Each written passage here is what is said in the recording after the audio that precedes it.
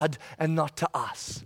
This is an intentional move on God's part. Why did he not redeem our bodies and redeem our minds fully so that we don't war against the flesh while we're stuck on this planet of death? Why, when he rescued us, did he not completely change us in an instant? Why the sanctifying process? Why the longevity? Why the struggle? And here he says, he deposited this great promise, this great treasure in a jar of clay so that we would never be deceived into believing that we are the power that is affecting the redemption. Because that was our downfall in the Garden of Eden, was it not?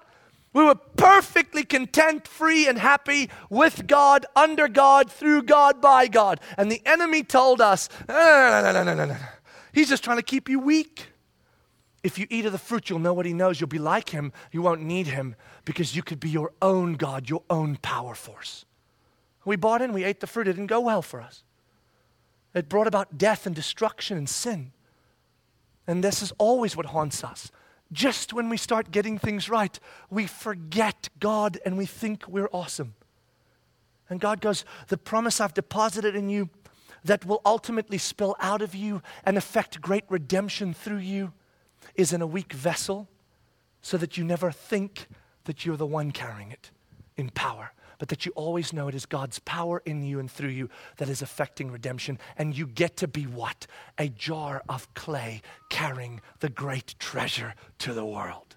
Now, Paul is going to bring this home for us because he's going to make it real here. He's going to make it super real. And this sets us free, folks, from this guilt we live in that if we're not feeling overwhelmingly wondrous in the middle of affliction, we're somehow unspiritual. That is not how it works for a jar of clay, okay? Here's how a jar of clay lives and feels on this planet. Look at this. Look what he says.